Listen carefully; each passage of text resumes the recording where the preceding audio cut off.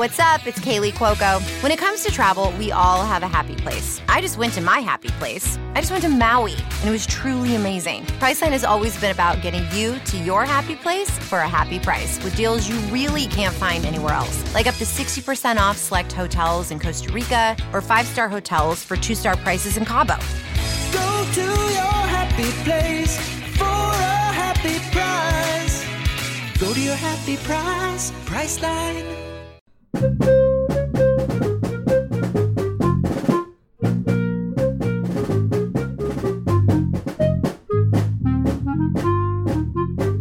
Hey everyone, welcome to The Final Four is Not on the Schedule.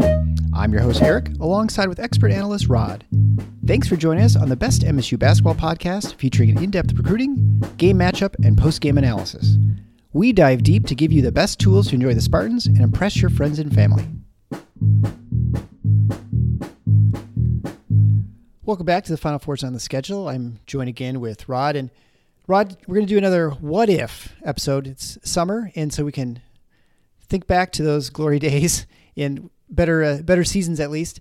Although, as we've discovered when we do these What If scenarios, we're very much, I guess, really moved by how the end of the season looks in these seasons, and you kind of forget all the stuff that leads up to it. So when you have these great runs in the NCAA tournament or Big Ten tournament or the end of the season, you kind of forget all the bumps along the way, and it's kind of fun going through this just to see sort of what we had to get through to begin with. And so this time we're going to do the 2010-2011 season, which is 2009, 2010 season. 10-11 was a bad year.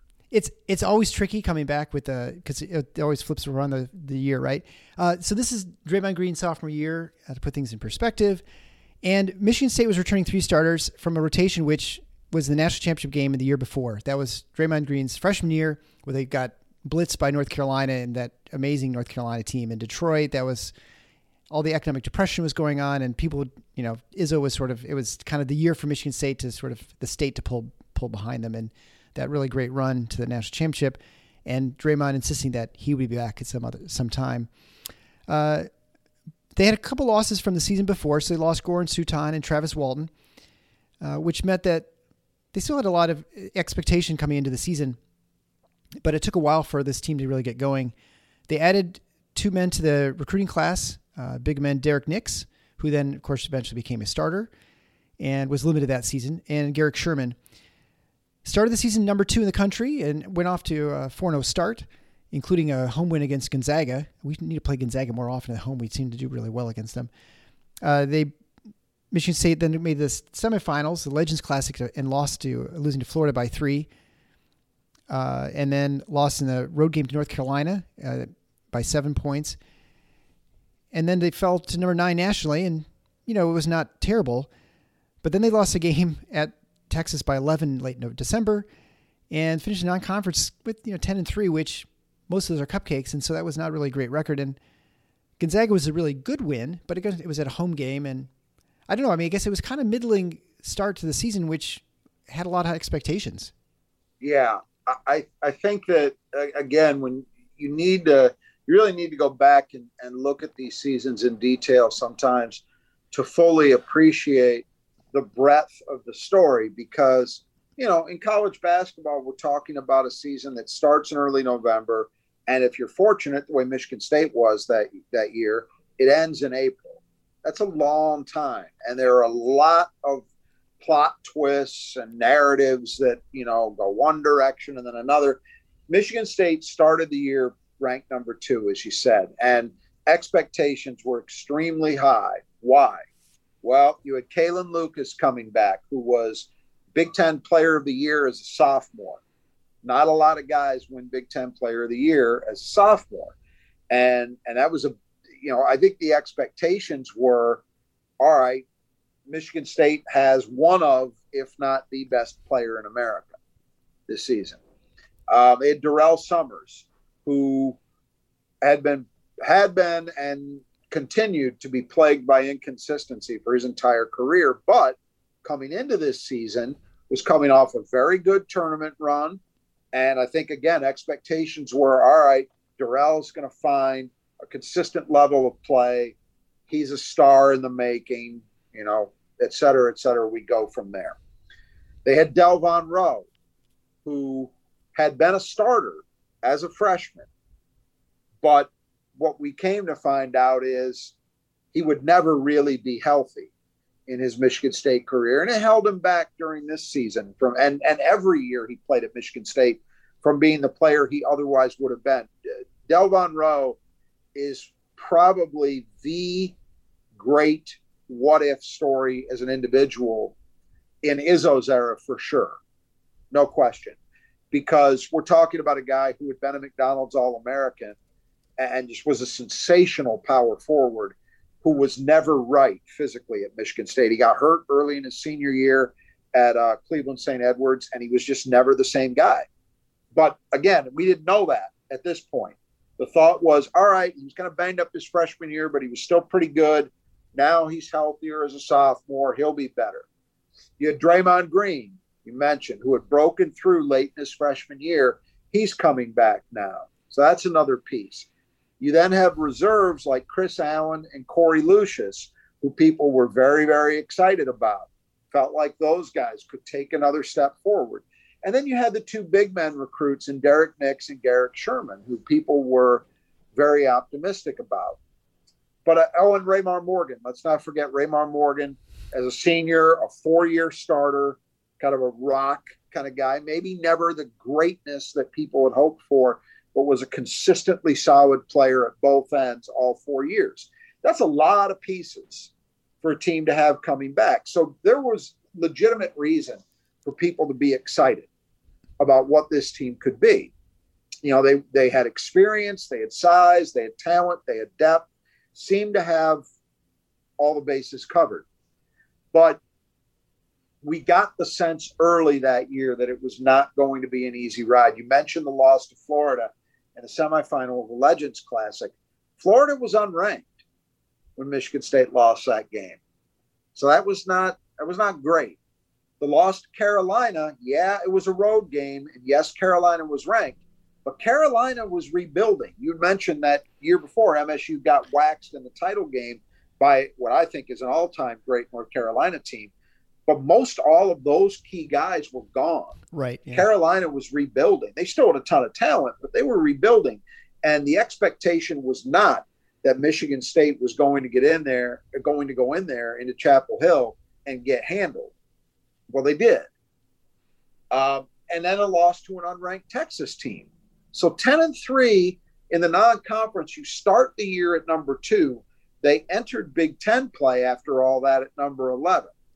So there had been a slide, and I think at that stage, there was definitely reason for concern. And I think one of the things that happened is, and this is often the case, you can lose veteran players in some instances who maybe even didn't do huge things for you statistically, but boy, they mattered more than the numbers would suggest. And I think Travis Walton absolutely fit that mold. Losing him was a big deal. His defense, his leadership, his presence. And then Goran Sutan, as a fifth-year senior the year prior, was a very, very good player. And Michigan State kind of struggled with figuring out that spot. You know, Delvon Rowe was banged up. Draymond Green was a sixth man. He wasn't really starting. What MSU eventually settled into was Raymar at the 3, Delvon at the 4, and then Derek Nix was starting at the 5, although he wasn't really playing starters minutes. So he and Garrick Sherman were in the rotation, but certainly didn't give Michigan State the kind of consistently great two-way play that Goran Sutan had provided. So they were really, I think, as often happens, the guys that they lost, you know, go back to a season more recent in Spartan fans' memory, the 2019-2020 season, where MSU had to replace Matt McQuaid and Kenny Goins. Yeah. Now, those two guys obviously were very good players, but they weren't the stars of that team that went to the Final Four the year prior. But boy, replacing them was not an easy task. And it took Michigan State a good part of the year to really figure out, okay, what is this group now? Even though they had so many guys back, it still took a while. I think this team we're talking about was very similar in that respect. The guys they lost were very good players, weren't necessarily the star, but they were significant losses, and it just took a while to figure it out. Yeah, and I think if you look at offensively, you look at someone like Goran Sutan, he was lethal outside, right? And you suddenly have a four who's not shooting outside. It changes the way your offense has to run. It changes the way people defend you, and those things are hard to compensate. And I think Travis Walton is really that leadership is the thing there's no stat for, right? And that the guy in the locker room, the one who keeps people accountable, the one who's barking out, where you should be defensively and switches and things like that. I think it's easy to undervalue that during the season. Here's the thing. Michigan State actually did have the perfect successor on the roster in Draymond Green. The trouble is he was only a sophomore. Yeah. And I've talked about this occasionally on the podcast. Sometimes it takes guys leaving to create a vacuum that somebody else can step into fully. And that's why I don't think for as well as Draymond Green had a really good year this season. He was Big Ten Sixth Man of the Year, led the team in rebounding coming off the bench. So it's not like he didn't help, but he didn't come into his own fully until he was a senior, until all those guys, the Kalin Lucases, the Darrell Summers, all those guys, Raymar Morgan, all those guys were gone. And he could look around and say, okay, this is truly my team now. That's what I think this team maybe missed. It would have been great if he had been able to step into that role, but that was never going to happen. And it doesn't make guys like Kalin Lucas bad guys. It's just the reality. Kalin Lucas was Big Ten Player of the Year prior as a sophomore. There's no case for him to say, all right, somebody else call the shots. And he was the point guard too. So, that just wasn't going to happen. But we can look back in retrospect and say, yeah, that's what should have happened. You had the right guy to be an ass kicker the same way that Travis was and keep guys in line. It's just the space was not there for him. And then going back to your Sutan point offensively, he was really valuable defensively as well. Very underrated big man defender. But offensively, the stuff that people talk about so much now, how important it is to have a four that can stretch the court. Tom Izzo was way, way, way, way, way, way early on that. You go back to his earliest teams at Michigan State and A.J. Granger playing that role. Right. Adam Ballinger did those kinds of things, Paul Davis did those kinds of things eventually in his career. And Goran Sutan was another guy who gradually grew into that role. If you look at this team, they don't have that kind of player. You have Rowe, who wasn't really a three-point shooter. Draymond was not an effective jump shooter at this point in his career. And that was kind of it. Even when you slide Raymar to the four, Raymar was not a great three-point shooter. No. So they never had that element that the team the year prior had possessed with Goran Sutan. And offensively, Izzo teams have occasionally had this problem over the years where they've had a four-man who's not shooting it very well or at all. And it does tend to gum up the works a little bit. He, more than most coaches, he was very early on that, utilizing the four as a pick and pop threat. And when his teams have not had it, offensively, they've struggled a little bit more. Yeah, you definitely see that in the spacing where people just kind of all clog up the lane and you have trouble getting free. And I, to your vacuum point too, before going to the next thing, I think Cassius Winston's a really great example of that recently, where had Josh Langford not gone down, right? Suddenly there's so much more pressure and there's a scoring, vacuum that had to be filled. And Cassius really didn't become Cassius until Josh Langford went out. And he just was, was forced to do it because there's no one else to do it. And he became way more than I think anyone thought was going to happen. So no one saw that coming, right? He's the best example of it. And you're right. I think part of the door was open when Miles and Jaren Jackson left, but then it didn't fully happen until Josh got hurt. And you're right. There was no other option. Like, Cash, this is your deal, for better or for worse. And it was for better. It took Michigan State from, isn't that ironic that we can look back at that year? This isn't on our schedule of what ifs to do, but it's occurring to me. It's a good question to think about. would they have been as good or better if Josh Langford never got hurt? Or if Nick Ward never got hurt during that regular season, because that's what truly allowed Xavier Tillman to go up another level.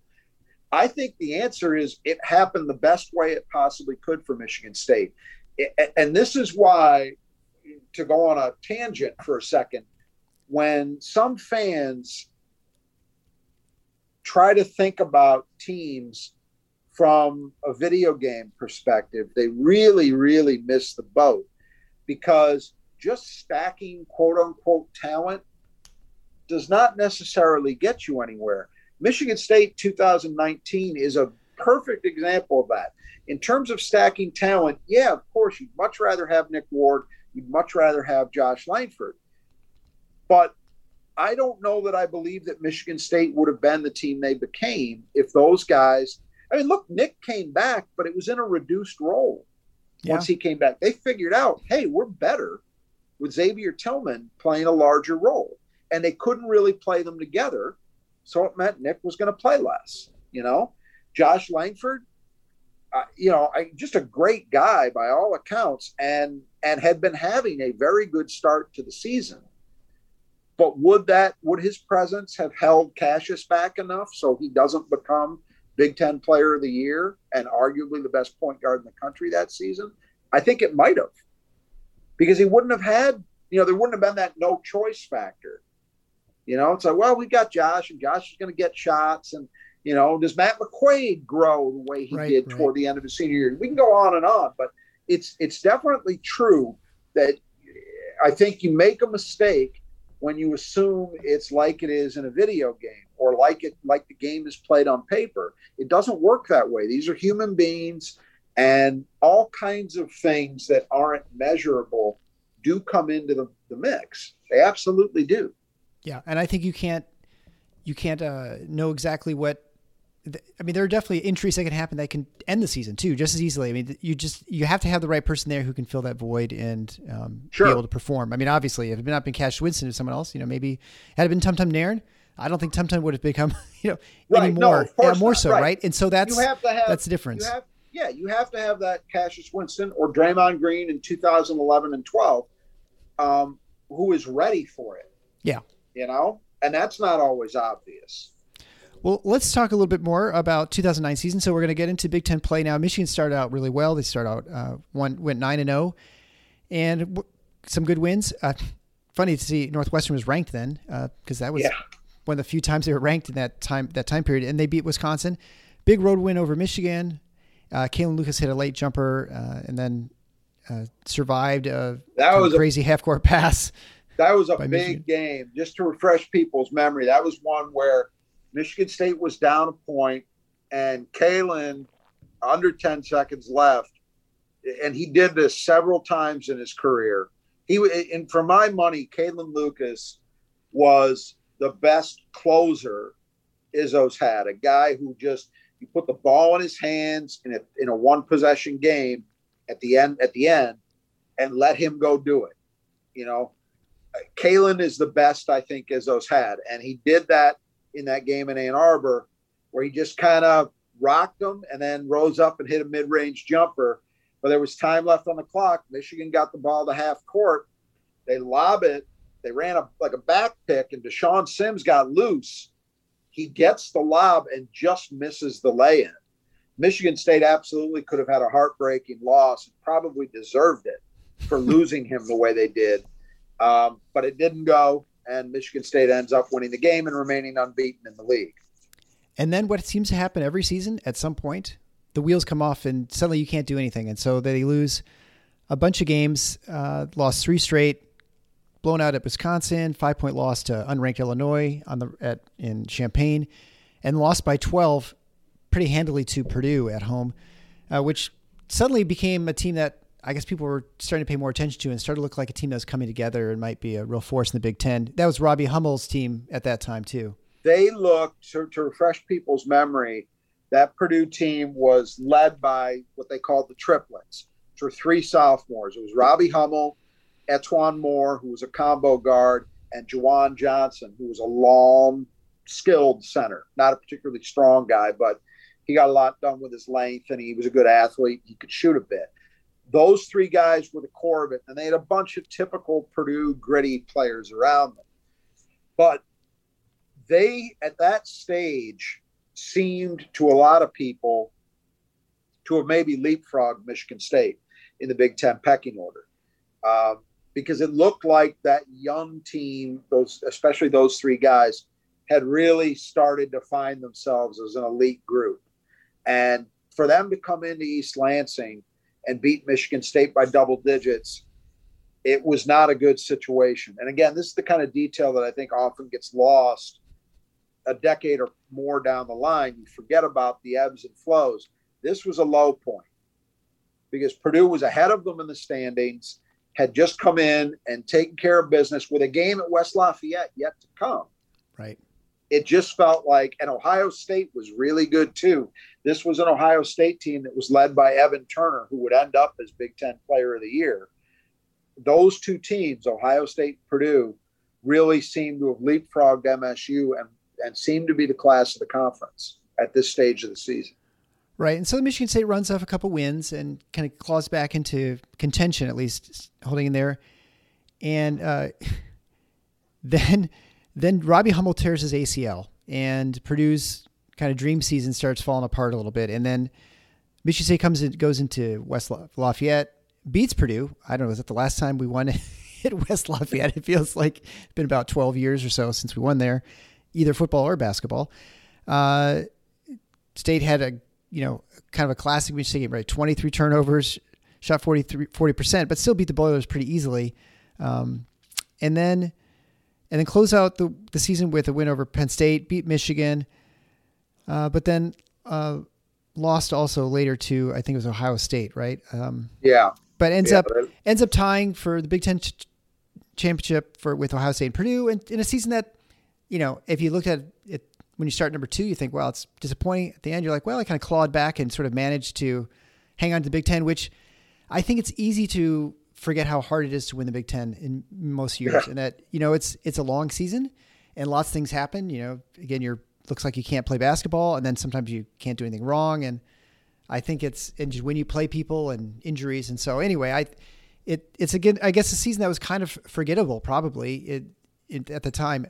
My problem is, of course, as I was talking off air before, I have trouble even remembering the season before. Like I'll sit down and watch the next season. I can't remember who's on the team. And that's right. Maybe it's just I don't pay enough attention. But anyway, it was definitely a season that was not too impressive in some ways. And then the Big Ten tournament, a flame out first round against Minnesota in 5 points, right? And then you're like, here we go. Look, it was definitely a season of ebbs and flows. So if you look at it, the win at West Lafayette was a big deal. Now, we're doing a what if around Michigan State's 2009-2010 season. Purdue could really do one because Robbie Hummel hurting his ACL, it not only derailed this season we're talking about, it largely derailed the next one. And then, he came back and they were okay, but that group never really got fully back to reach what I think everybody thought their potential was. It was late in the regular season when Michigan State beat them. They were ranked number 3 at that point. The universal consensus was they were the best team in the Big Ten and the best shot the league had to win a national title, reach a Final Four. And then Hummel hurts his ACL. He's never the same player. He fought back to still be pretty good, but he was a lot better than pretty good before that injury. And, Purdue would have a hell of a what if. But Michigan State certainly wasn't going to give it back. That game was so weird, and looking back at it, you mentioned 23 turnovers by MSU, and they won by, I think, 9. Yeah. So they won comfortably with 23 turnovers. How did that happen? Well, and when they only shot 40% from the floor, 2 things. They held the 2 remaining triplets, Etwan Moore and Juwan Johnson, to a combined 7 for 27 from the floor. So MSU's defense was dialed in, which had been a problem with this team, kind of up and down, in and out. And then they out-rebounded Purdue 46-20. So you want to talk about the last time MSU won in West Lafayette. When's the last time they out-rebounded Purdue by 26? That got to be that game. So it was a weird game. But again, MSU wasn't going to give it back. You play the games that are in front of you, and they managed to win. I'll say this. They also, you've got to give them credit from this perspective, 14-4 in the league, but 3 of those 4 losses came to ranked opponents, and 2 of them were on the road. 3 of the 4 losses were on the road. The only home court loss was that one to Purdue. And the non-ranked team they lost to was Illinois. And, you know, Champaign-Urbana, things happen, no matter how good or bad Illinois is. Right. So overall, you can look at it and say, well, not a terrible year, but the Big Ten, top to bottom, was not great that season. You had Purdue, Michigan State, Ohio State at the top. Wisconsin was their usual pretty good. And that was kind of about it. So it was a top-heavy Big Ten. And again, Michigan State entered the season number 2. They entered the season as a team that was expected to be right there to win the national title. And they didn't look like that. And then you compound it by doing something that they seemed to do with some frequency in those days. Do you remember? It was during this period and the years immediately prior to it, where people had convinced themselves that Izzo intentionally tried to lose early in the Big Ten tournament because he wanted his team to rest. Yes. I don't think it was ever true. But what is true is that they didn't play very well in this tournament all that often. And this team was an example of that, going out and losing to a very mediocre Minnesota team in overtime. So they were done. And you put all that together, think about this in terms of how they were viewed. Despite being a Big Ten champion, Michigan State was only a 5 seed in the tournament. So expectations were not great, and were nowhere near where they were at the season's outset. And then if you go from there and you say, okay, well now what's the what if here, right? And the what if are the 2 things that happen in the tournament. One is Kalin Lucas gets injured, and the other is the foul of Draymond Green, which we'll talk about in just a moment. But I think the whole thing with the Big Ten tournament's an interesting sort of thing with Izzo, because you definitely hear that. And I mean, I think people can make a reasonable argument saying it's probably better not winning the tournament, because in some ways, you know, there's never a benefit to it. I don't think the seeding, because it's so late in the process, that I don't think a Big Ten team gets a better seed because they win that championship game. Obviously, you'd rather win a game and be the Big Ten tournament champions, and it's always nice having another trophy. But do you gain something if you then have a West Coast game on Thursday in the NCAA tournament? Maybe it hurts you. I don't know. It depends. I think it depends. It depends on where you're placed and what days you're playing. If your first game is on a Friday, I'm sorry. Playing Sunday and then Friday, it doesn't matter. If it's Thursday and if you're traveling, you're going west, okay, maybe you got an argument. But that hasn't been the case very often. No. I used to be, in the era that this game was played in, I was kind of in the camp of, well, it's a nice little exhibition, but doesn't really mean anything. But that started to change. And I think for me, it started to change in the 2011-2012 season, where Michigan State had their rubber match with Ohio State to win it. Yeah. And that game was if you think those games in the tournament don't matter, teams, go back and look at how that game was played. And there have been a lot of those. There was the game Michigan State against Michigan in 2014, where they won it. I am not a believer in the idea that the Big Ten tournament doesn't matter. I think it doesn't automatically matter, but I think it can matter. I think it mattered to that 14 team to take Michigan down when Michigan had won the regular season. I definitely think it mattered the next year where MSU got to the final and lost an extremely tough game against a great Wisconsin team. I happen to think that was the springboard to the Final Four run that they had. So I think the 19 team we were talking about winning the Big Ten tournament, again, rubber match against Michigan, it mattered.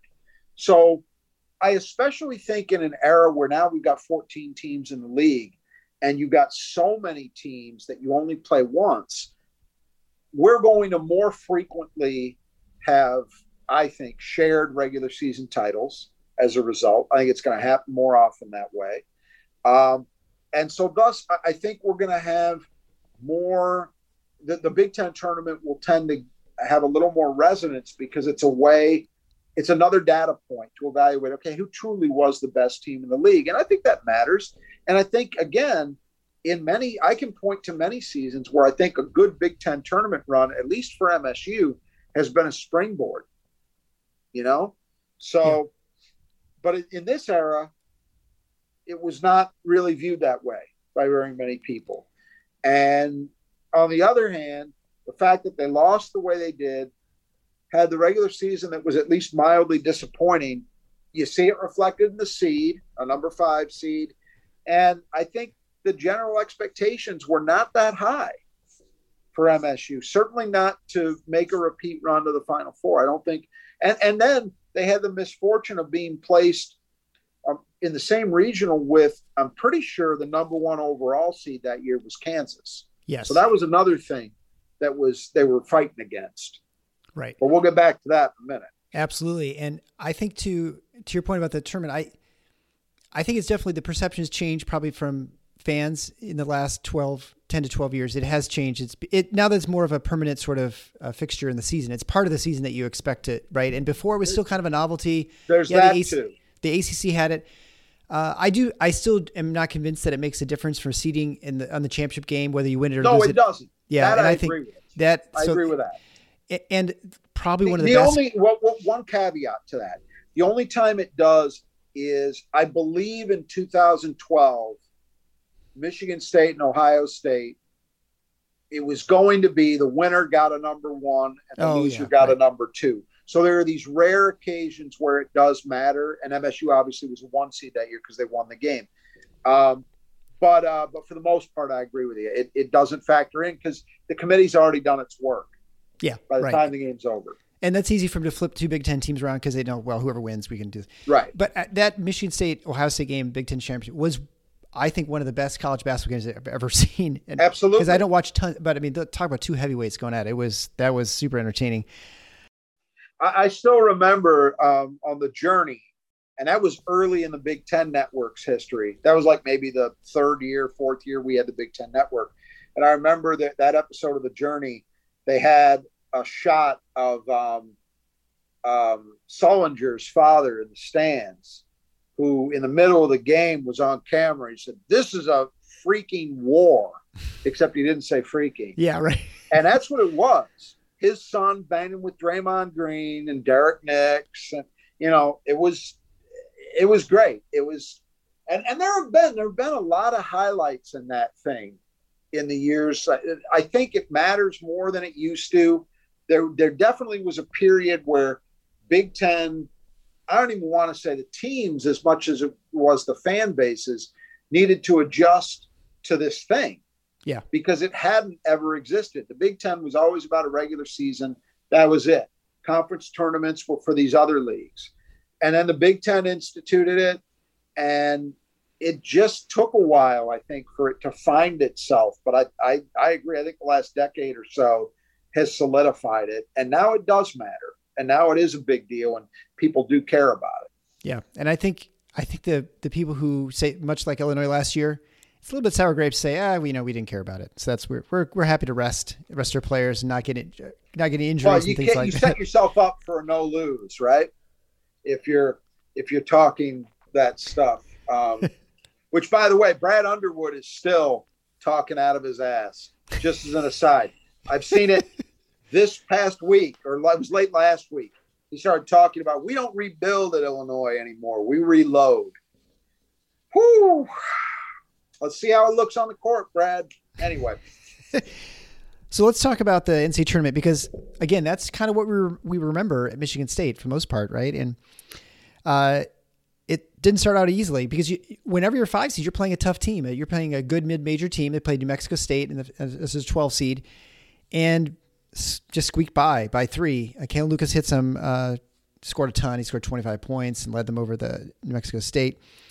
And then they placed Maryland, this back before Maryland was part of the Big Ten, in the second round. And I remember this game because, I mean, obviously the big news is Kalin Lucas, the best player in the team, arguably, he tears his Achilles tendon and he's out for not only this, but potentially his entire career. We don't know how long it's going to be.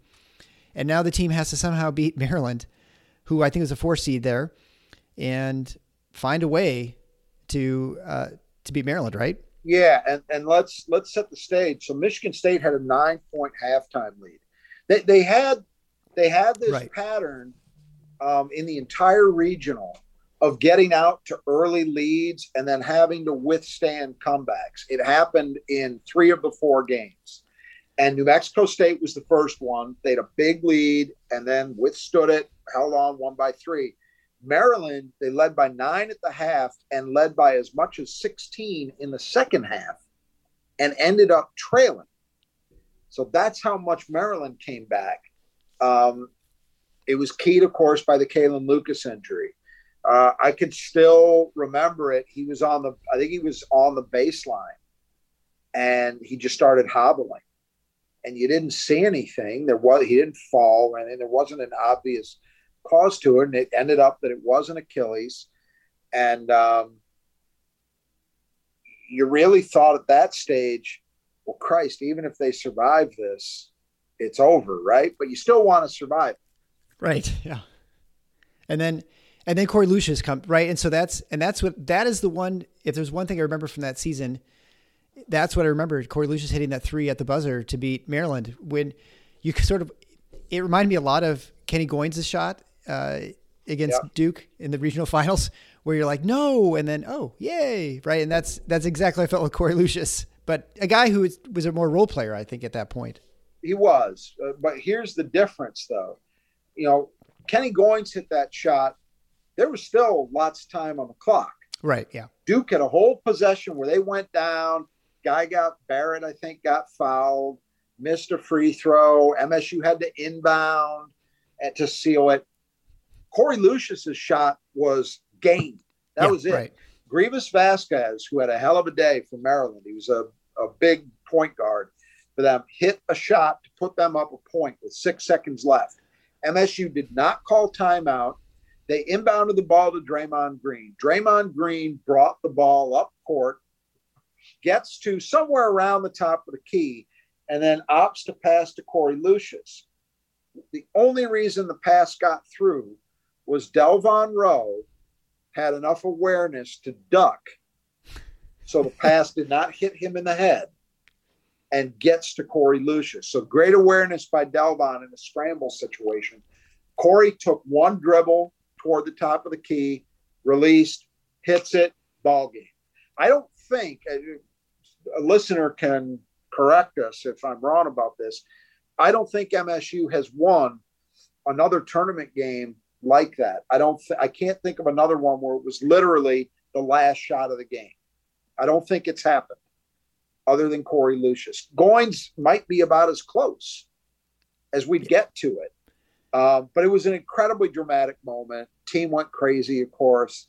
And so they survived. And then you have a week, right? You have a week to prepare for the next.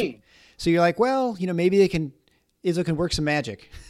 You got a Sweet 16 without your leader, your best player, your point guard. They do have Corey Lucius. So it's not that they have a nothing who can sub in there, but he's not Kalin Lucas.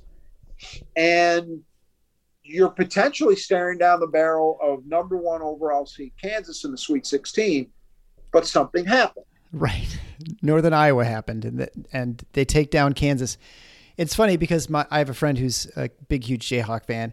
She always remembers all these problems. Like when I think of Kansas, I think of them usually winning. I mean, you as a fan, you tend to remember the pain oftentimes more than the success. But so yeah, they lost, and that opened up the region, right? And it happens all the time in the tournament where suddenly the path is clear, and it's like, well, maybe we can, no pun intended, limp into the Final Four. You win a couple games, anything's possible.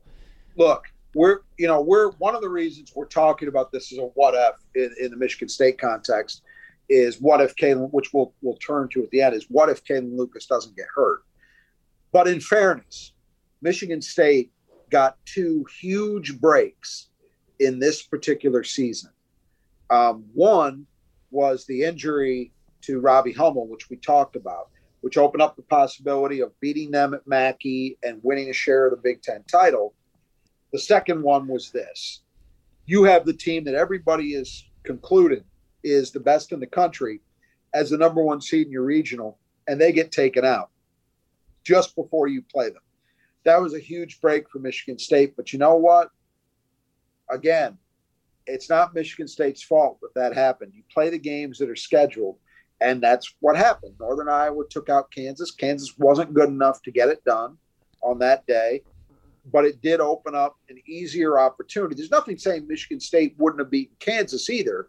Sure. But it would have been a much different challenge. Yeah, right. Well, I mean, you could say the same thing about Middle Tennessee State, right? They come in, they shoot whatever, right. 80% from three, and you just can't beat them for whatever reason. And takes out what I thought was a team that I thought that Michigan State team was definitely a threat to win it all. Sure. With Valentine, but you got to win the games. So then make it to the Sweet 16 now, and play. Who do they play? Northern Iowa. Northern Iowa. Oh yeah, of course they play Northern Iowa, beat Northern Iowa. Somewhat forgettable game. Then they match up against Tennessee in order to make the Final Four. And why don't you go through that? Because I think that's kind of again, trying to play without your point guard. You kind of think, wow, we're lucky we can survive without our star point guard against Missouri Valley team that probably sort of, once you get past that first weekend, those teams kind of fade when they hit the Sweet 16. But now you're playing, a Power 5 school. Tennessee was pretty good.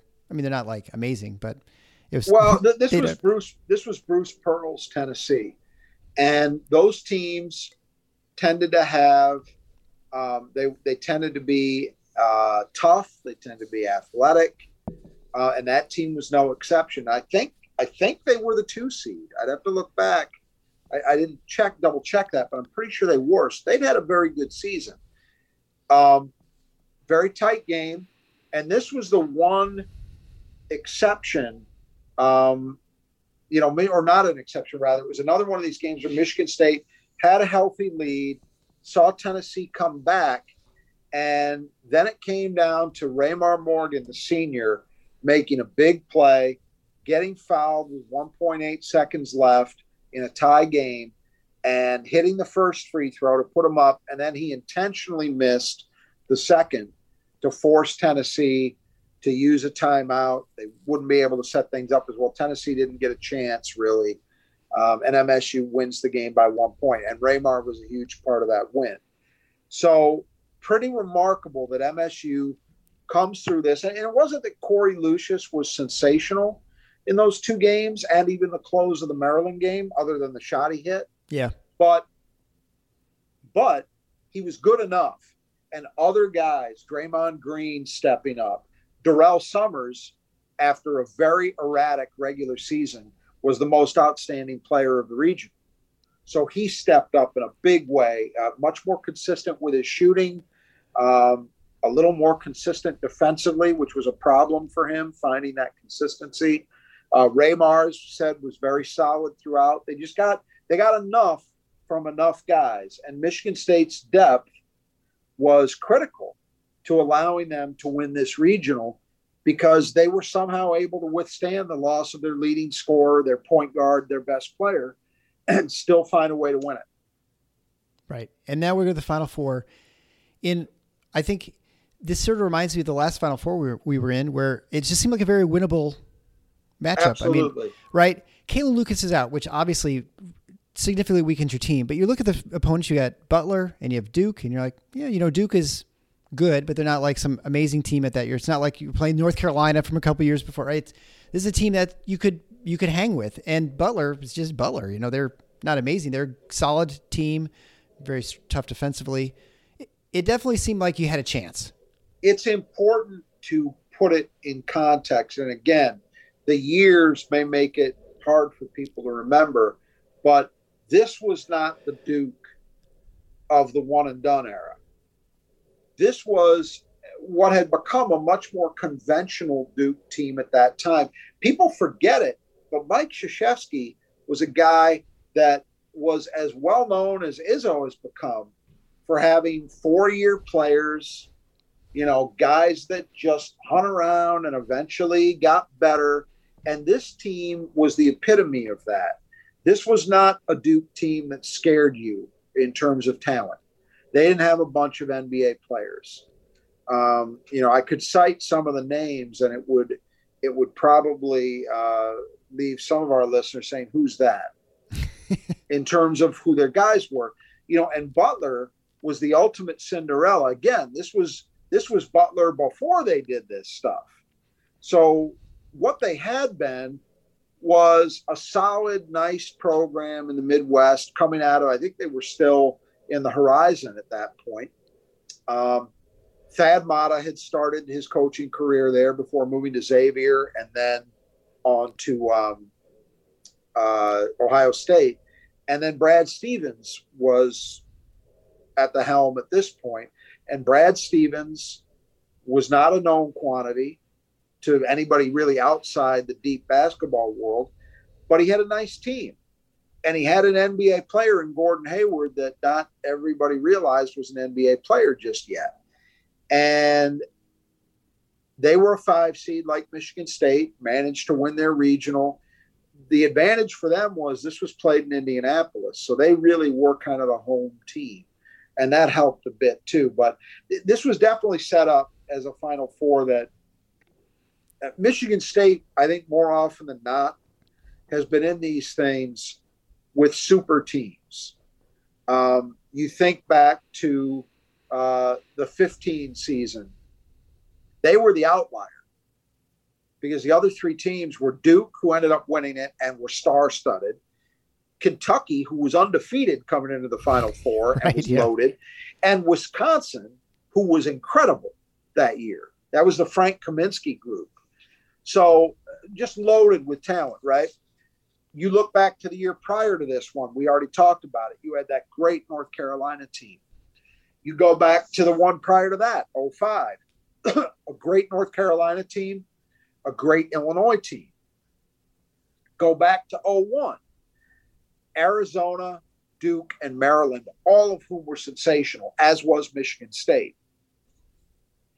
The year Michigan State won it, in 2000, you could argue there wasn't another super team. You had kind of a mediocre Carolina team, a Wisconsin team that was an overachiever, and Florida, who had a lot of talent, including some NBA talent, but had not been tremendous. They were young and they weren't dominant. But the year prior to that, the first of Izzo's Final Fours, Michigan State was in with a loaded, UConn had Rip Hamilton, Khalid El-Amin. Duke had Elton Brand and I think Trajan Langdon, Battier, all those guys, they were loaded.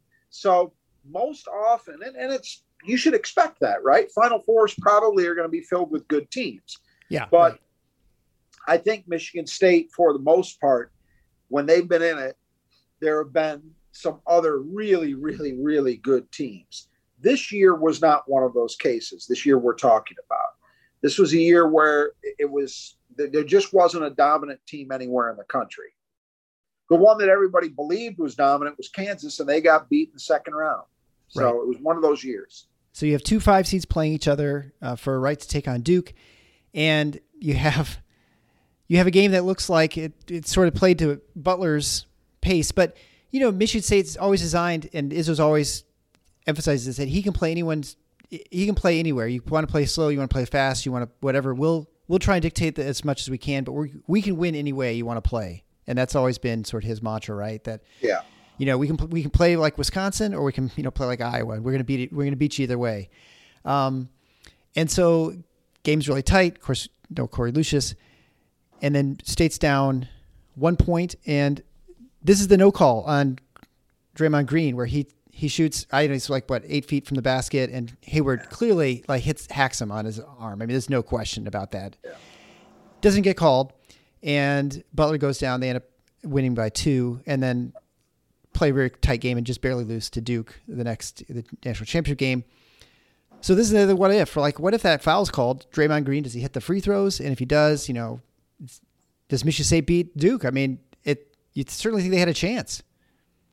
It would have been a 2-shot foul. I'm not sure whether they were in the double bonus, but he was in the act shooting. Yeah, he was shooting. So it would have been a 2-shot foul.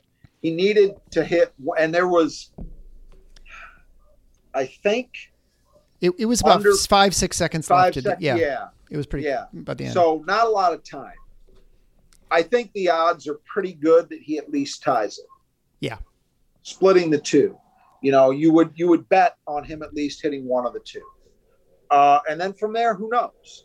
They would have had a shot. This game was a rarity. Again, MSU in this tournament, their MO was get a lead and then give it up.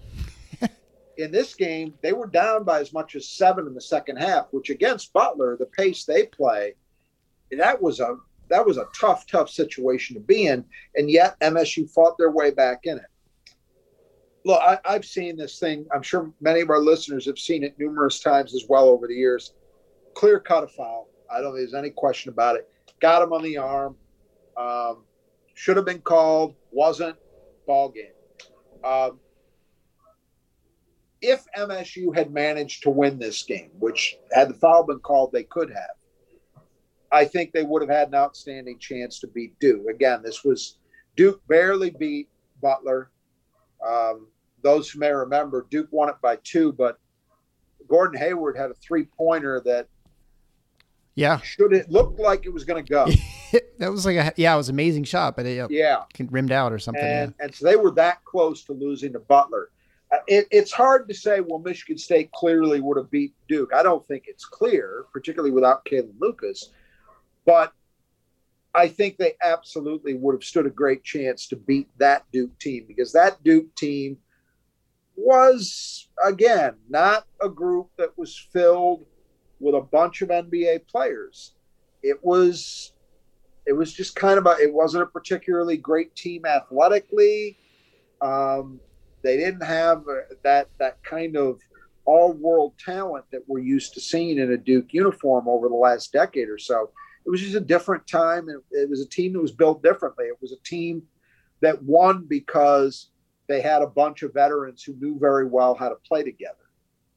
And so I think Michigan State, who had some of the same elements, would have had a great chance. I would say of the Final Fours that Michigan State has participated in and did not win, this is the one that I think you can, as a Michigan State fan, say, we really, really, really had a good shot. The other ones, most of the time it was running into a super team. You couldn't look. I guess you could say the Cassius team losing to Texas Tech. Yeah, that'd be the other one. Maybe. But I honestly felt that Texas Tech team was better than this Butler team was that we're talking about. I really do. And I think that Virginia team that won it was definitely better than that Duke team in this year that we're talking about. I think they were just a better group. But you look at most of these other years, in 15, you couldn't get upset about Michigan State losing to that Duke team. Right. They were loaded. Right. You couldn't get upset about the year prior to this, losing to that North Carolina team. MSU played them twice that season. People forget. They also played them at Ford Field in the regular season in November or December, and they got steamrolled in that one. Yeah. 2005. 2005 is interesting because a lot of people will say, hey, MSU was up at the half against Carolina, and then Allen Anderson just couldn't go. He was hurt too badly. I agree. A healthy Allen Anderson, they maybe get by Carolina. But that MSU team was not going to beat that Illinois team. We'd seen it in the regular season. I just don't think it would have happened. The 01 team, they lost to a great Arizona club that had as many NBA players as Michigan State did. And if they got past that, they would have had Duke sitting there with a bunch of all-stars. And then the 2 years prior to that Duke team they lost to in a very competitive game. If they managed to win, they would have had UConn. So those are all years where I can rest a little easier with what happened. This particular season, yeah, I think they had a real shot. I think they were as good as anybody as they were. If they'd had Kalin Lucas, which we can turn to, were they the favorite? Would they have gotten this far with Kalin Lucas? I think that's a good question. The first thing to think about, if Kalin is healthy, Corey Lucius isn't on the floor. against Maryland. Maryland. Yeah, right. But they're winning by Kalin 16. Lucas is out there. Do they need that shot? Probably not. Right. Kalin was playing very well, by the way. That he had, again, let's go back. You're talking about a guy who was Big Ten Player of the Year as a sophomore. There was a lot of talk about him maybe being National Player of the Year heading into this season we're discussing. And he did not have that kind of year. Now, he was first team All Big Ten, but he averaged a shade under 15 points a game, 35% from three. So he was okay, but not a world beater. He was never a guy that was a next level playmaker. He was okay as a playmaker, but his real strength was being the guy to go get you a bucket when you needed it. And he was very, very effective in that role. My own feeling has been, for as much as they did without him, they could have done all the same. If they had Kalin Lucas, Kansas still loses, and they're playing Northern Iowa, Michigan State still beats Northern Iowa. I think they probably handled Tennessee a little bit easier than they did, and I think they probably win the whole thing. I don't think this is a situation where you could say Kalin's absence created that vacuum that we talked about earlier. Right. I don't think that's what happened. I think they won because they had depth and they kind of scrapped and fought and clawed their way to it, but it would have been a lot easier with their best player. And I think their best player was starting to find himself again to be not just good, but really good. He had what was then a career high. It may have ended up being a career high in that first game against New Mexico State, the only entire game that he played. He had a career high in scoring. So he was playing very well against Maryland before he got hurt. So he was finding himself, and he was also the kind of guy that I think definitely had it in him to raise the level of his play when the stakes got higher and the lights started to shine a little more brightly. I do think that was Kalin Lucas too, so that's my feeling. I think this is the one that truly did get away. Yeah. And I feel like with this team, especially including Delvon Rowe in there, I'm almost as sad for Kalin Lucas from the years after that, because he just was never quite the same player coming off that Achilles injury. And Delvon Rowe, dealing with injuries, I felt like there was a stretch there. That was kind of like the stretch where there's always some fairly major injury on the team that really affected their depth. And I feel like we've been very fortunate. We've not really had a lot of that recently. Yes, yep. I guess Josh Langford, absolutely, right? But he's sort of like the only one. I mean, people miss a couple games here and there, but that's like the last major injury. And I felt like for a while we had lots of major injuries where people like lose whole seasons. I guess we lost Jason Whitens this season, but I don't think really even notice that. Yeah. No, for sure. This team we're talking about was impacted by injury. There's no doubt about it. As we said earlier, Delvon Rowe was never the guy he should have been. Kalin Lucas, it's funny, if you look back at the stats the next season, he actually had a pretty decent year as a senior. But the team really, again, that was another team that everybody thought they had a great recruiting class coming in. Adrian Payne, Keith Appling, Russell Byrd, all these guys back. They didn't lose a lot from this team, or at least it felt that way. It ended up they lost a fair amount because that next season was the one that Chris Allen and Corey Lucius got themselves into trouble that they never really got out of. Yeah. Garrick Sherman ends up transferring after the next season. So this really was the last hurrah for this era. And then the following season, the accomplishment was just managing to claw their way into a tournament bid before UCLA took them out in a first-round game.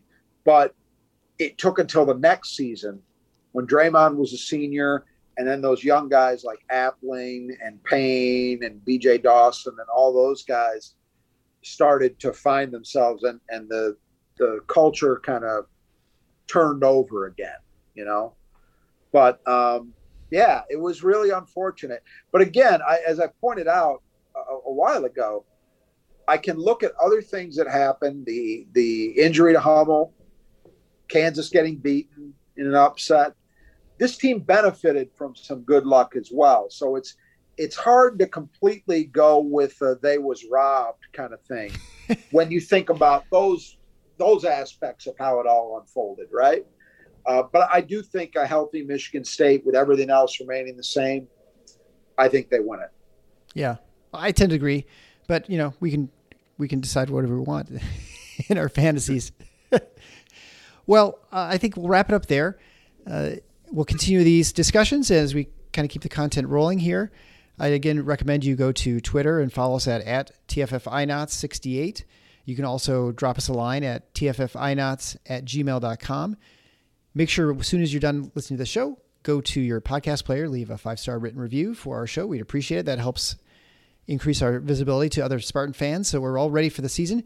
We are getting ready, starting to work now that the rosters are sort of being sorted out as the transfer portal's closing down, I guess, as roster season, right? That's what we're calling it. Yeah. It's finally come to a close.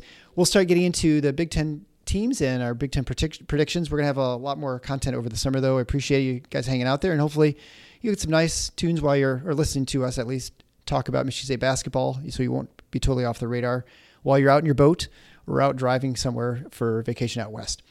So again, until next time, the Final Four is not in the schedule. Go Green.